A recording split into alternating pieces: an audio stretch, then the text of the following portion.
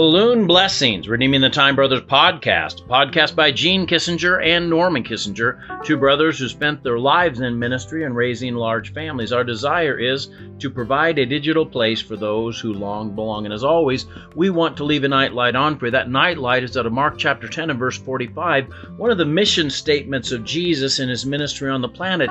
He said this, "For even the Son of Man came not to be ministered unto, but to minister and to give his life a ransom for many."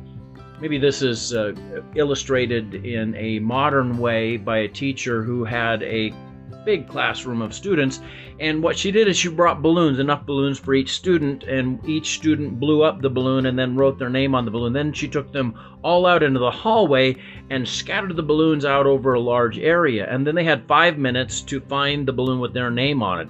At the end of 5 minutes, nobody had found their balloon with their name. Then she had those same students scatter the balloons again, and their job was to pick up the first balloon they came to, take it, and give it to the person whose name was on the balloon.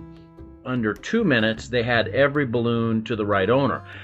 That's a lot like it is when we think about the concept of happiness. If we're not careful, we'll spend all our time sort of internally trying to find happiness just for ourselves, and it eludes us. We can't seem to find it that way because God designed us to be in relationship with other people, and I believe He designed us to be a blessing to other people. So as I help other people find what they need and find blessing in their lives, then God in turn allows happiness and blessing to flow in my life as a result of that usefulness within His kingdom.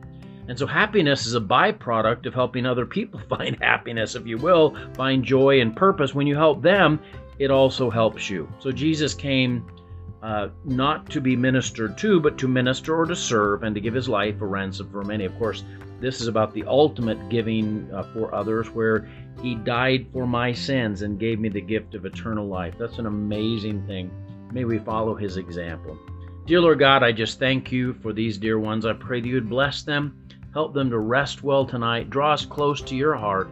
Help us to be just like Jesus in this area of giving and serving others. In Jesus' name, amen. Hey, God bless you. I love you, but Jesus loves you so much more. Have a great night.